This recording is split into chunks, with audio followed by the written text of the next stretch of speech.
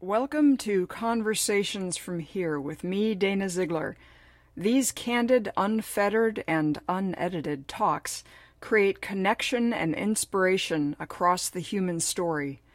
These are the sharings of how we came to be ourselves, how we found our life's purpose, and how we made it from there to here. I speak with performers, artists, artisans, creators, innovators, entrepreneurs, and other remarkable people about what they do and how they came to do it. Also, the music you hear on this show is performed, as always, by Brad Watson. Today I speak with singer-songwriter, performance artist, spiritual seeker, and creative force, Adrienne Vanderocker.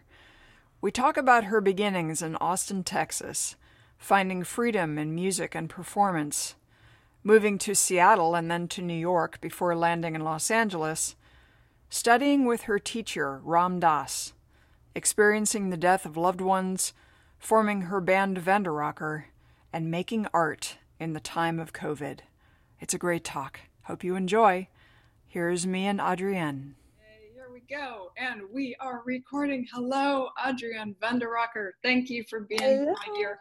Thank you for having me. Honored to be on your podcast. Thank you. You are one of the people that I had in mind for ages, and I have this running list of people, and like Adrienne. I'm really happy to have you on. So, and we were just talking about being productive in a very strange time. Well, can we start at the beginning? Start in Yeah, we can jump all around. Yeah, Austin. I'm an Austinite. Yeah, my family is Dutch American, and I grew up in Austin, Texas, and lived there till I was 18. And my family is all classical musicians and singers. And then I have three much older sisters, and 14, 13, and 9 years older than me. I was an accident, and I'm happy about it. It's all good.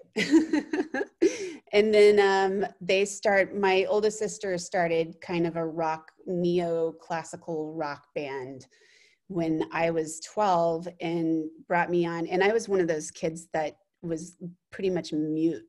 I didn't feel like I had permission to be seen or heard. But she brought me into her band when I was 12 to sing. I could sing, I had good ear. And I went into these clubs and started performing and started to put a bee in my bonnet. I really enjoyed it. And then, and I would be underage. I wouldn't be allowed to set foot on the floor. I had to stay on the stage and leave as soon as we were done. And that was the beginning, the planting of the seeds. Did that help you to come out of your shell in terms of speaking after singing? No, I could only sing. Wow. I didn't feel, I didn't feel valued for my voice, for my thoughts. I didn't feel, and it wasn't anybody's fault in particular. I think it might've come from, I had a really loud household and I was sensitive. And I think that was just sort of something that manifested in itself. And maybe there's some kind of karmic thing around that as well. You never know. Maybe there may be too much competition in the air. It was a very competitive household. Yeah. And I'm not a competitive person by any means. Yeah, I hear you. I see competition as a means of separating people from one another. And I like people too much. And everybody, when you compete, somebody ends up feeling bad at the end. It's like, that's not cool. Mm-hmm. But anyway, I get why people do it. So you're singing in a band, you're 12 years old, you're going on for a certain amount of time. You're lucky that you have that's the gift of having older siblings or siblings, is that they introduce you to stuff. Yeah. You in. Yeah. And she also, my oldest sister was, she had a 4-track tape recorder, and she would let me play with that every now and then. And that was my first experience handling equipment and technology and learning how to track my own voice. I'd only used it on my voice in a recorder. I had a recorder. Remember the flutes in I school? do Everybody remember, had to- yeah. Yeah. So that was a huge gift. So from there, my first, I guess, venture out on my own into the land of performance was when I was 14. I snuck out every Friday and Saturday night. My mom had no idea, for a year straight, and went and performed in the Rocky Horror Picture Show. And I got in fishnets and garter belts, and, and I had a really interesting experience, and I really loved it. And I was a child, and and it was a really cool experience. And that was my diving into the nightlife performance scene as well, and the community performance scene. And that sort of stemmed off into getting involved with the world of performance art eventually, which I loved, and I'm still doing. I'm actually going to bring it back now during COVID. We can't play out on a stage at a club, so I think I'm going to start playing with actual just street performance art again, and rally a troupe. And that became, I mean, when you start performing like that, and you're connected with like-minded people, and Rocky Horror, you're a character. You're not yourself. You're somebody else. The freedom that offers you. It's very empowering and emboldening, and fun, experimenting and getting inside other characters' skin, and seeing how. My favorite aspect is just the interaction with strangers, and you never know what's going to happen, and I haven't really had any bad experiences from it. It's been just, it's nice to connect with people in sort of an uncommon way, where people like just as an example for daily life, I used to go, you can't do that now during COVID, but I used to carry those little rubber balls in my pocket. And if I was standing in a long line at the grocery store, I'd just take one out and bounce it to somebody else that was waiting in another line next to me. And then like those super balls. Yeah. Yeah, there doesn't need to be anything said, no talk about the weather, no niceties. You're just playing. And everybody is capable of playing, and everybody enjoys playing. And everybody likes a ball, It's so basic. And like animals, people also love a ball. Yeah. And it taps in, it gets you back into that child mindset again, ooh, a round thing. Yeah, absolutely. And then how lucky you were also to be in Austin because of its music scene and because of its really strong artistic community. I mean, that must have been a riot. Yeah, I didn't know how cool Austin was until I left. I think that thing, you just take it for granted if that's where you grow up. I did also spend a lot of time in the Netherlands as a kid, and so that was sort of the only thing I had to compare it to. Besides, there's Texas and the Netherlands, and they're so different that you couldn't really compare them. So, but I feel very fortunate to have had that other flavor, in my upbringing. Well, and Texas is very much its own thing. It's not even specifically American, it's Texan. It's like its own country. It's its own country. Yeah. And so where did you, when you left, when you were 18, where did you go next? Then I went to Seattle, and that's when I really dove into full-on strange dissonant performance art. And I joined a troupe, and we would do very symbolic, metaphoric work, like, smashing light bulbs and staring at each other for 5 minutes, and then somebody slaps the other person, and going in a crowd, or, and doing different things just to interact with them and get people thinking and moving and excited. We would show up, we just did a lot of weird stuff, and you can interpret it your own way. Yeah. So there were sort of like happenings in different places, and then something would happen, and then people would react differently depending on who they were. Yeah.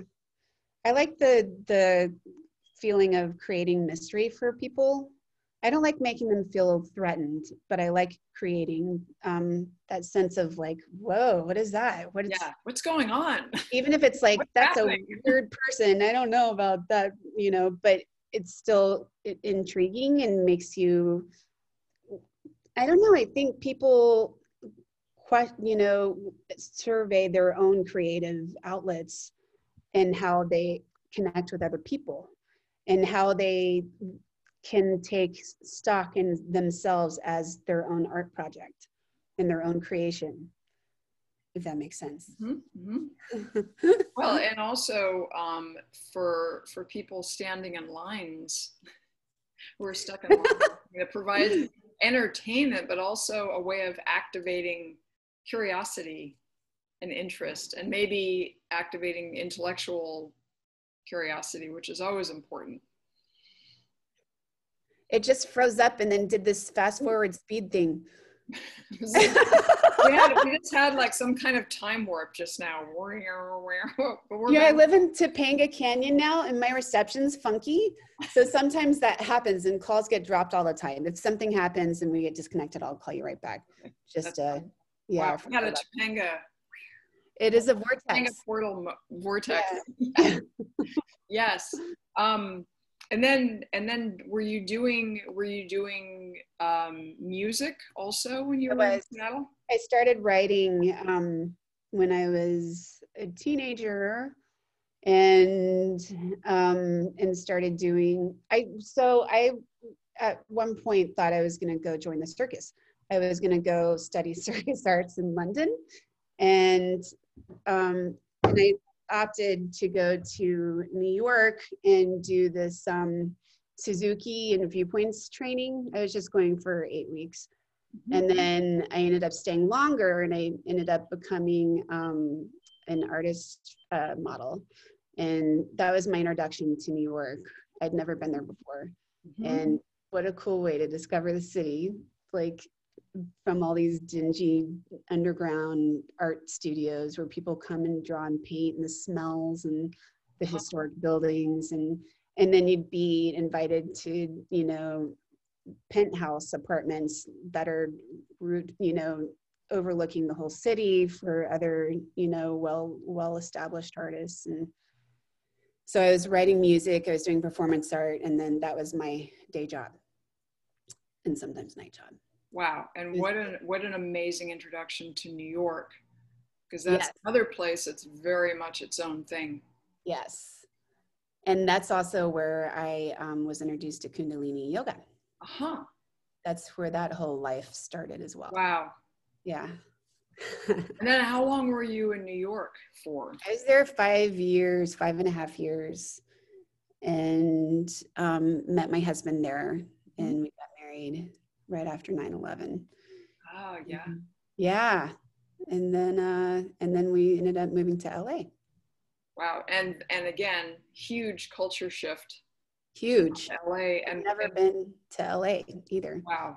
And what did you make of it when you got here? Were you like, oh, I was so happy. I actually I was pretty ready to leave New York by that point. We didn't have a car until I didn't have a car until the last year of living there. And I felt like I was stuck in a concrete jungle, and I'm a nature girl. Like when I lived in Seattle before then, I was going hiking in the mountains 3 times a week and get earthing and balancing and healing with that. And I didn't have access to that. You know, Central Park was the closest you could get.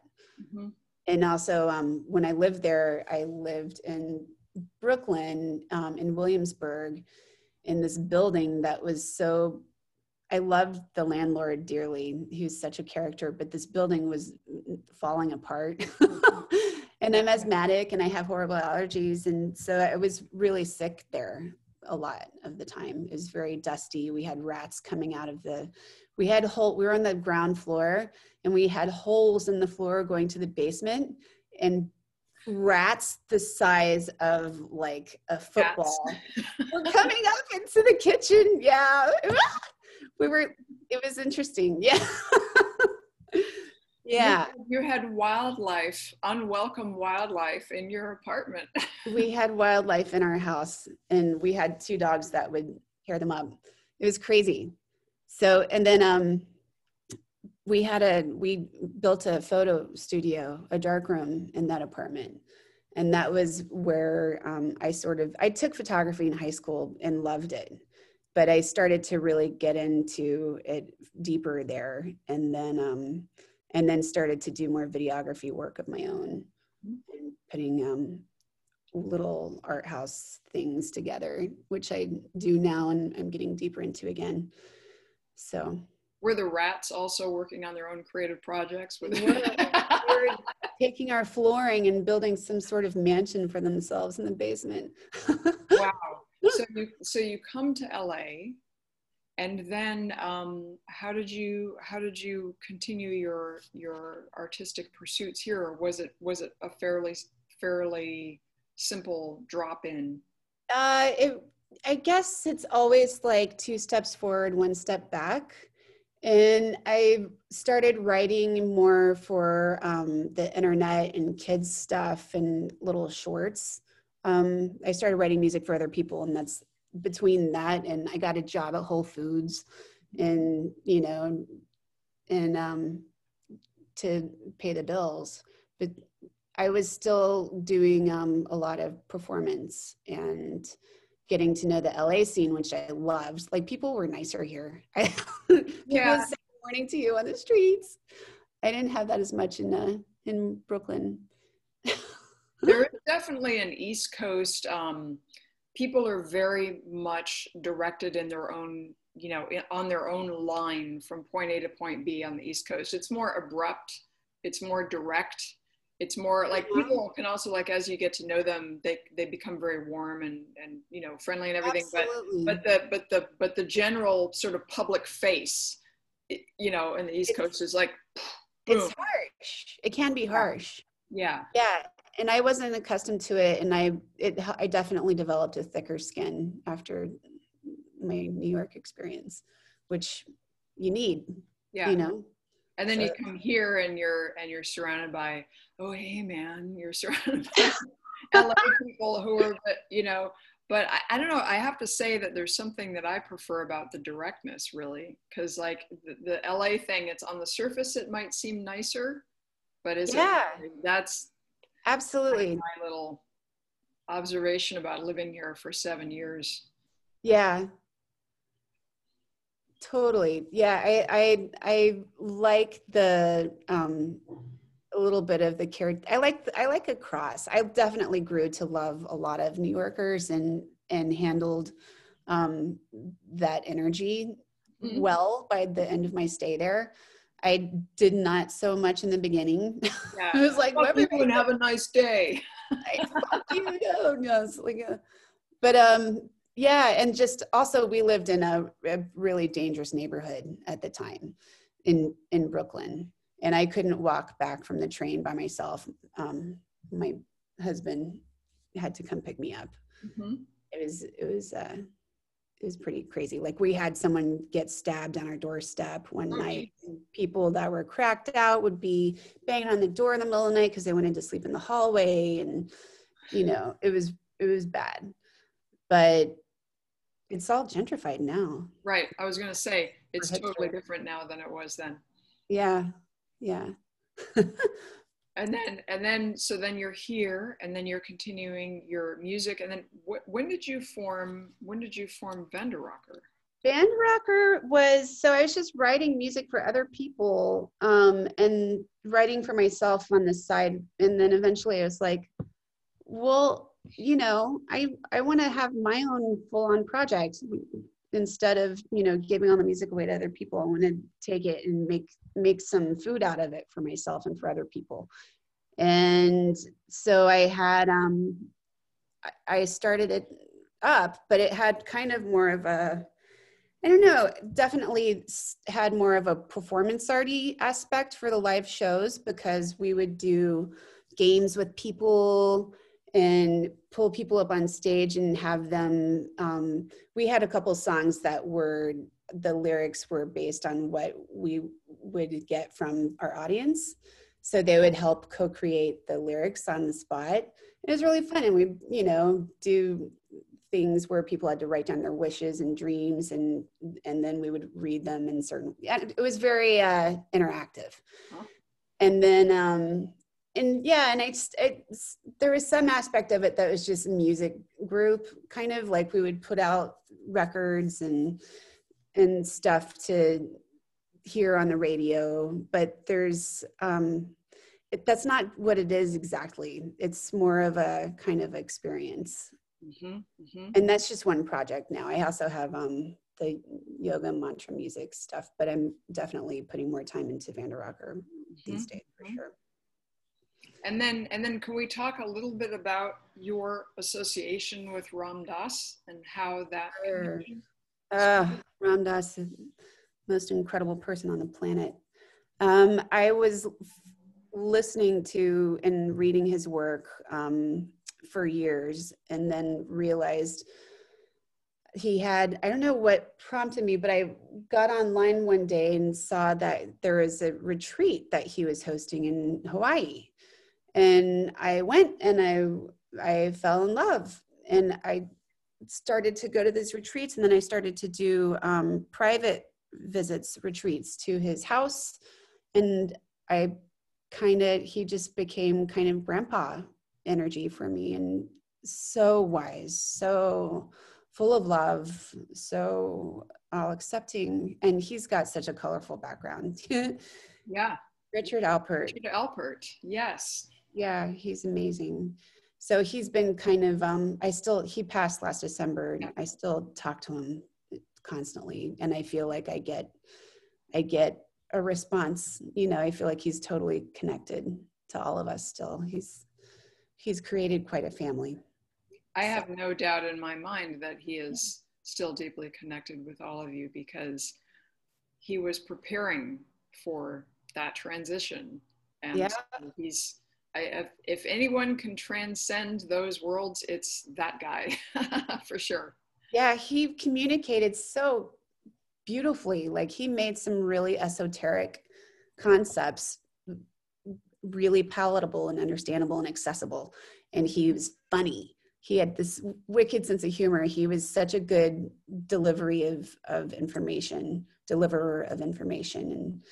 and powerful that way. He was a powerful communicator. Mm-hmm. I remember the story about him going to India. This was back when he was studying the effects of LSD, and took some to India, and went to his teacher named Karoli Baba, right? Uh-huh. Yep. And gave him, explained what it was, and gave him some, and then he took it and had no effect at all, nothing, and then gave him a little bit more and nothing, you know. Yeah. And of course, it was because his mind was already in that place, so LSD had no effect on him, and that was like a really profound. And he ended up asking for more and more, and ended up having so much that any person would have been like, I don't remember the amount, but it was like 10 times. Yeah. What would be on another planet by that time. Okay. Yeah. But it didn't affect him. Yeah.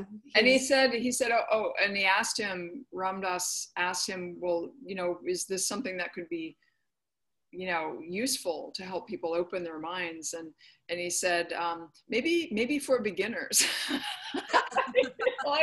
like a little introduction. It's a doorway. Yeah. A doorway.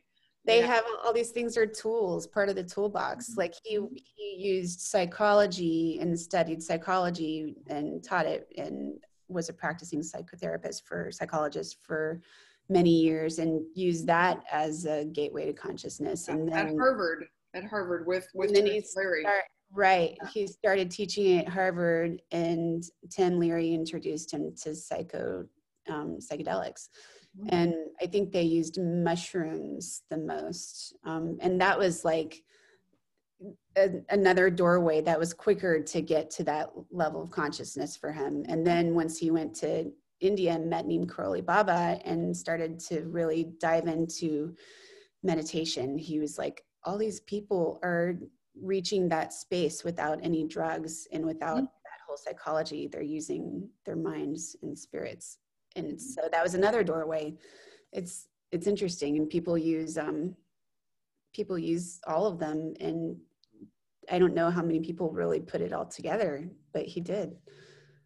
Well, and it just goes to show that there are many paths to the same place. Yeah. You know, there are probably some people who don't have the patience or the discipline or even the access to the knowledge in order to learn meditation practice and get to that, you know, become such an adept that they would reach that place. And for them, it's helpful to have something that helps them to get there. And I think it was him who also came up with the concepts of set and setting and how important that is in terms of what people take, how much, and where they are, and the conditions under which they're doing this, and how important that is, so that they're in a supportive, safe environment to have this experience.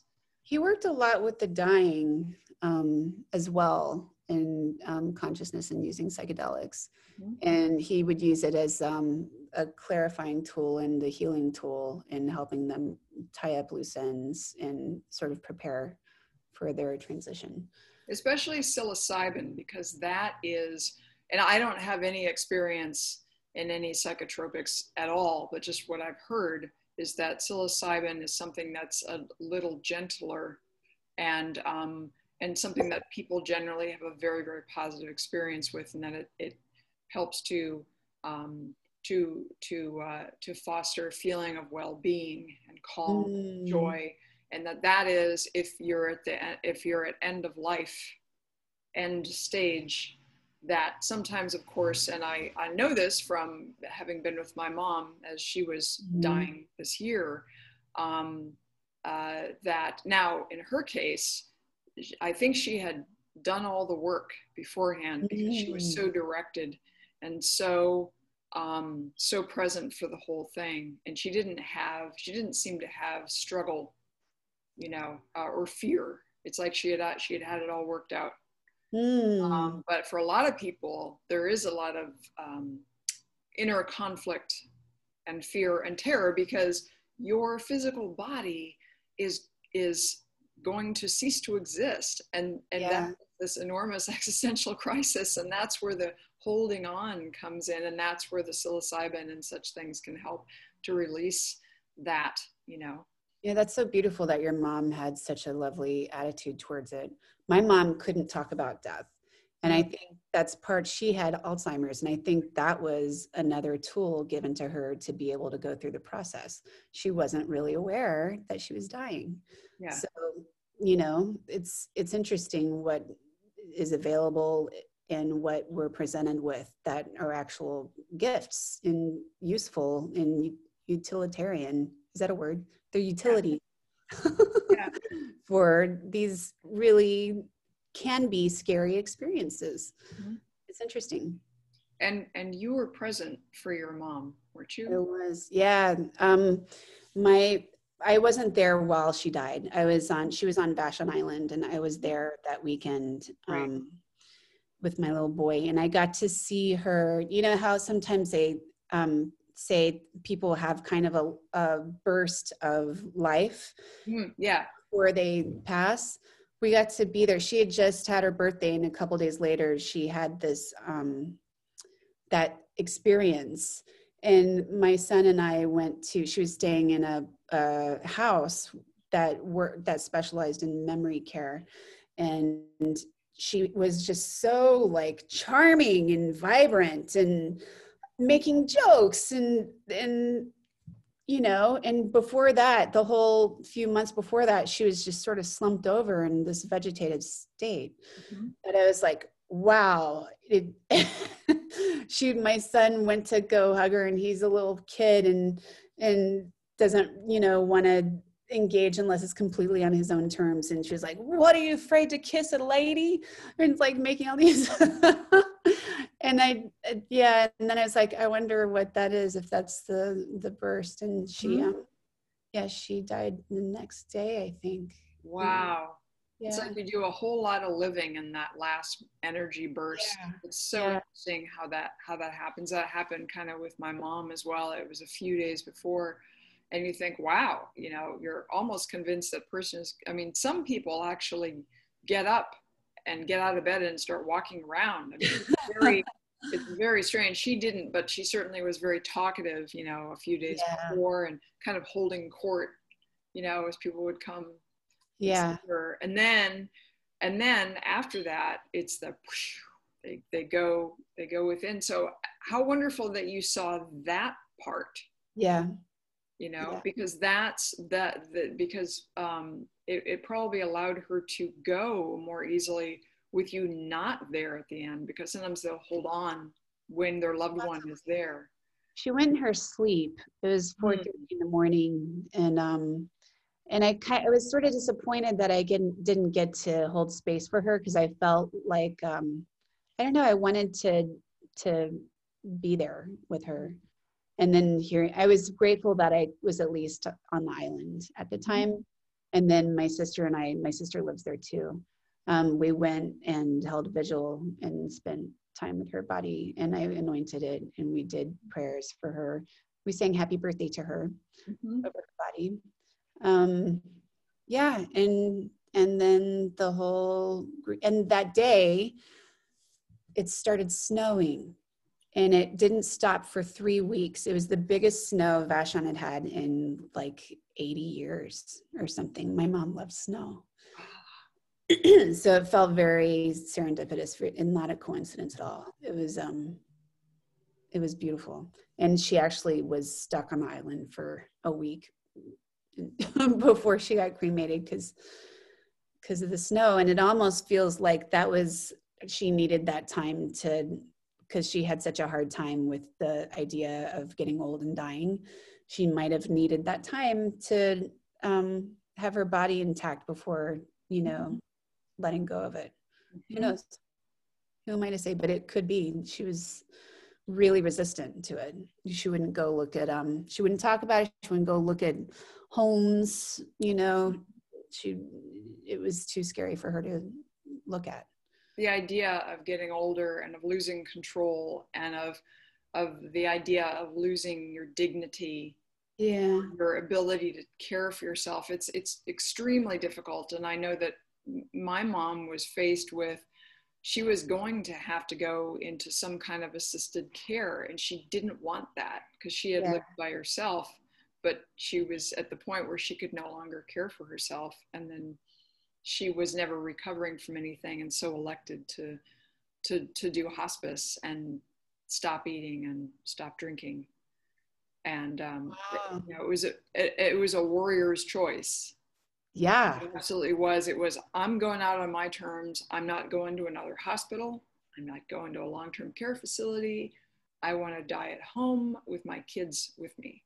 So my brother and I, that's beautiful. And you and I were in touch during that period, and that helped me so much. It really did. And, it was interesting that, so our friend, Jop Dottam, wonderful, great teacher friends, she said to me after that, I had gotten a text from her, and she said, if you might feel a little unbalanced after this, because the person who has been there since you have been alive is now gone. Yeah. And you might feel like you're kind of blowing this way and that a little bit. And I really appreciated her saying that. She said you might feel a bit unmoored, but interestingly, it didn't really happen. It was kind of, I think it was because my mom was so at peace with going, and that there was no longer anxiety on my part or my brother Eric's part of, oh God, what's going to happen? What's the next thing? Is she going to fall? Is she going to, what's going to happen? Is she going to end up in hospital? Because I'd get a call from my brother and I'd think, oh shit, what now? What's happened? Right. And, but there was no more of that. There was no more suffering. And that kind of, you know, that relief and release was the really, and her joy at being free. I mean, that was the thing that has followed me, you know, ever since then. Yeah.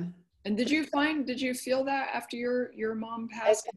Relief, yeah. And I would get that thing with the phone ringing at a strange hour. It's like, whoa, you tense up, and there's this wave of panic that goes through you. Because I also lost a sister a few years before that, and then and my dad as well. So my dad and my mom were expected. So you know, every time the phone would ring, and be like, oh God, it's news about them. And so there was that, you know, there is that relief that wasn't happening anymore. But I definitely felt the main relief was that they were free, and they were free of suffering, and they could go someplace where they felt good. Yeah. I really believe you end up going to a place where you feel filled with unconditional love. You're just swimming in it. I think so. I know after my dad passed in 2008, I remember vividly, I think it was the day after it happened, and I was not physically there. I was due to fly in on that day, and my brother had actually told me, don't come, because it's really bad and I don't want you to see this. So I ended up not going, and then he ended up dying in the middle of the night it was a rehab hospital, because he had been through just horrendous things for 5.5 months in and out of ICU. I mean, it was really, really bad. But after the fact, it was like the next day, I felt him around. It was sort of like in our family, we always kind of had that sort of real connection, you know, with each other. Yeah. And I remember him telling me, hi, hon, hi, I'm okay, I'm having fun. Like he was behind a scrim. It was like he was in another place, but he was like zooming around and having a great time. And so I didn't feel sad for him. I actually felt like relief, you know? Yeah. I didn't feel sad for any of my deceased family either. It's definitely well, the tragic death was my sister, and her daughter, both tragic. But when my sister died, it was drug and alcohol related, and she had been suffering and depressed, and I knew. So it happened twice. She came and she made my body warm, like when I was cold. Like it wasn't like, oh, I'm starting to get warm, like maybe I just walked a lot. No, it was like I'm slipping into a hot bath. It was a very tactile change, and it would happen. It floated through for 10 seconds or so, and I'm sitting there going, that's Elise, that's my sister. And then it would leave. And it was both times where the family was viewing the body. One was the family viewing the body, and then the second one was a family meeting at the place where her body was. Wow. Having a meeting about how to handle her services. And I was like, okay, she's here right now, and she's good. You're good with her now. It's like amazing the different ways the messages can be conveyed, and they sound bizarre and out there, but once you experience it, it's without a doubt they're doing okay. They're doing better. I kind of love the fact that we can't really explain it. I love the fact that there are things that are beyond our understanding, and maybe someday we will understand it when it's happening to us. But I find comfort in that, you know, whatever that means and whatever form that is. But I do think that we certainly during that transition period, as we are dying and as we pop off into the next realm, whatever that is, I do believe that we see what we want to see, and we see the people that we want to see. I have no doubt about that. It is what you want is what you get at the end. And you get to see your dogs again, and you get to see your friends and your family and all of that, and whatever happens as we flow back to the source, whatever, you know, whatever that is, it is the last great adventure, isn't it? You know, and it. Have you ever read Journey of Souls or Destiny of Souls? And I think there's a third one too. I can't remember. Huh. Guy, he's a hypnotherapist, and he did years of research hypnotizing people to find where they go after, in between lives. So what happens once they pass? It's interesting. And it's universal in the experience. Yeah. It doesn't matter what culture these people have come from. It doesn't matter what their belief system was growing up. Like, they all have this universal experience. Yeah. Like, these are the people who have died and come back. It's the after death, and they got to the point where they were dying, and they got sent back again. And they talk about what their goals and missions are about before they jump into the next life, so they can have a plan. And then we're shown how some of that's manifested in their life. It's really interesting stuff. And then Anita Moorjani, her story, she wrote a book called Dying to Be Me, and she's got a lovely voice. She has an audiobook version of it too that she narrates. And she had a near-death experience and a radical cancer remission healing. And she remembered her out-of-body experience precisely and recounts it beautifully, and meets up with her dad who had passed, and talks to her guides, and comes back with all this information to share. Like, she healed her body, which was riddled with tumors the sizes of lemons, if I remember well, went away within a couple of weeks.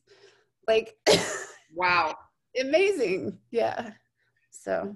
And I think that when you go through the experience of losing a loved one, and especially when you're present or have been with them, you know, shortly before they go, it changes you, doesn't it? Like, you don't see things the same, and you don't relate to other people in the same way. Yeah. I remember better. Yeah. When my sister died, that was my first big death in my life. And I remember everything being stripped back, and just seeing that the only thing that was important was our relationships and love. That was it. And it was such a relief to have that clarity at that time. And then eventually you start to heal, and the little dramas get bigger, and your little, you know, all this stuff that we, you know, build up to have so much meaning. It's all that matters is how we connect with one another. It's interesting. Did it change at all your artistic expression after losing your dad and your mom and your sister? Yeah, well, I'd already been working with a lot of depression and anxiety pretty much my whole life, and especially since I became a teenager. So that started my, I guess, seeking life. And I would skip school as a teenager and go bunk out in the library and read the Tao Te Ching, and then I started to get into Ram Dass's work and all these other people. So I was already a lot of my art was already geared towards a lot of love and consciousness and stuff, and I didn't want to be like Disneyland about it, you know. I wanted to be more well-rounded and relatable, and talk about, you know, the duality. I ended up talking about duality in my music a lot. It was just brought to my attention a couple months ago. I'm like, wow, that's true. About how we have to be in the story, and we have to get in that experience, that stress to learn the lesson, and have the suffering to to shape our being, you know, in this life. And it's what we do with it. So a lot of this stuff, and then especially when I got into Ram Dass's world, I started to do more, I started this project of Hanuman Chalisas. and is a devotional chant to Lord Hanuman. And Hanuman was who Neem Karoli Baba, that was his god. Mm-hmm. And therefore became Ram Dass and the whole satsangs guy. And so I started doing a project of 11 Hanuman Chalisas, and I've only got 3 so far. It might be a lifelong thing, but that's how I can do it directly. And then I have, my healing music, mantra music. I can do it all directly with that. But for Vanderocker, for the rock stuff, like I get to do it through diving into the mud more so, and the muck and pain and all the dramas, and I think it's important to talk about them and find the beauty, find those lotuses, The rock and roll is where the grit lies. You need the salt, you need it. Yeah. You need the dirt. It's important. So. And the fact that you're joining, like, and of course you and I met in Kundalini Yoga teacher training, and we talked so much about the sound current and about the connection through that, and joining others around you during the meditation sessions and whatnot, and then also connecting with something else, and so using music and song in its different forms, whether it's devotional chants like the Hanuman Chalisa or rock and roll with Vanderocker. It's all like, I don't know, I kind of see it as sort of all devotional, and it's different in different forms. Thank you for that. It is devotional to me. It is all in different forms, and a lot of it does not appear that way to a lot of other people, but it is. They just don't understand it. But it's come from my heart and my belly, and it's an absolute product of love. And then the rock and roll stuff is also really fun and just so really expressive and creative, and you can wear cool clothes and like, which produces its own prana, Yes. It's like you need the prana and apana in every aspect of music, and you can get it. It's awesome. And what is your favorite? I mean, like if you could do a live performance tonight, would it be of like mantras and Hanuman songs, or would it be So this is my character I'm working with right now. I'm in this bunny ears and a fuzzy face. It's like a mix between a rabbit and a coyote. Yeah. Something. It's some kind of weird creature. I'm actually doing a little street thing with this character we're building on Sunday. So tell me about this. This is your latest thing with regard to performance art. What form is it taking? So I have an EP coming out on November 13th, and it's going to go to radio November 16th, and it's very experimental, very avant-garde. And what's it called? It's called The Good Punk. The Good Punk. The Good Punk. And there's 4 tracks on it, 5 including a bonus instrumental version of one of the tracks. The music's experimental, and it's going to have some pretty wacky music videos to go with it, which will be conjoined and turned into a short film afterwards. We're starting filming on 2 of the tracks on the 8th and 9th. So this is all kind of happening simultaneously. So one of the pieces is erotic, and we're going to be The Cult for You. Mm-hmm. We're going to be shooting that one. I have a real life couple that are aerialists and movers and performers, and we're going to do a black and white kind of silent movie style, slightly paranormal themed erotic video with these 2. And then we're going to do Endless City as well. So I have these characters. I have this amazing friend, artist, Mimi Haddon, who has been building crazy, awesome characters. She makes these masks, she makes these costumes. Some of her, I have a video called Creature of Habit, which is very weird, that she shot and costumed. If you look at it, I'm playing like this red alien creature. And so we're going into that world again, not the Creature of Habit world, but we're going into this dress up performance art thing.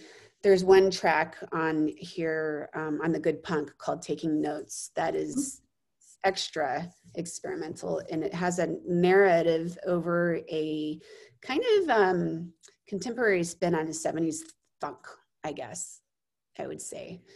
And it's really about kind of putting humanity under in a petri dish under a microscope for aliens to look at and analyze, and be tempted to go be one of them for a little bit and then pull back because humanity's wacky. They might already be doing that. They might be, I don't know. Yeah, so I like looking at, I like the idea of observing people from an outsider's point of view. It's fun. So that's what we're doing with this street art. I'm dressing up as a really weird creature that's not quite human, and I'm going around observing humans and interacting with them. And that's happening Sunday. So that's what that mask is about, and that's how it's being incorporated into this EP. And then there's more street art to come. Just doing a little bit at a time. And this is wonderful, because this is a way of you know, despite all the shutdowns and limitations on our movement and social interaction, that you're still keeping this creative expression alive and this engagement alive. Right. Like we can't be in the clubs right now, so we'll bring it to the street and do it as COVID safe as possible and still be able to play with people and get our jujus out and get people interacting and playing with us and having fun and getting inspired. I think that's actually a real gift for these times. I think that people might be more receptive now than at other times in a certain way, because they haven't been able to go see shows, go see performances, go to music gigs, and to be able to have that kind of exchange, I would think would be really well received. Yeah, and anything I've done in this street in the past, it's already fun. You know, people love to be entertained for one thing, but people also like interacting with the unknown. And people, it's so nice to just everybody play with each other's energy a little bit and see what dynamics come up. Everybody's got something to offer. It's lovely.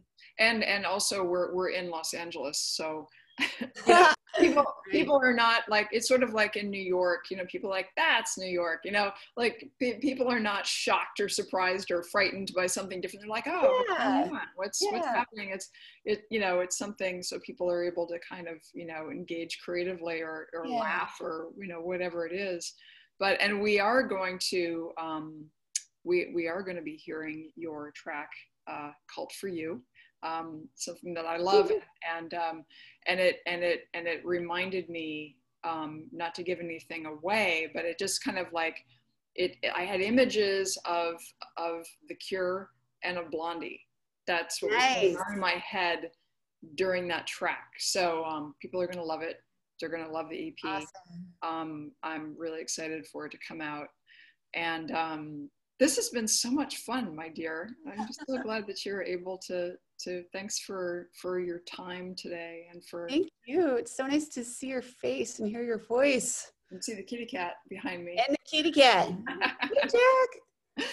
Nice. Thank you so much, my dear. This was lovely. Thank you. Thank you. Thank you. Sending love. Always so good to catch up with my friend Adrienne. She is one of those great bright lights in the world. And since we were talking about music today, I wanted to close with a track from her soon-to-be-released EP, The Good Punk. That's the name of the EP. And the track is Cult for You. If it reminds you a little bit of The Cure and a little bit of Blondie, you would not be wrong. That was what was going through my head when I heard it. I love the track. Great stuff.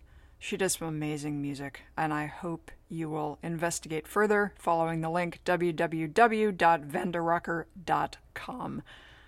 Until next week, take good care of each other, and I'll see you on the other side.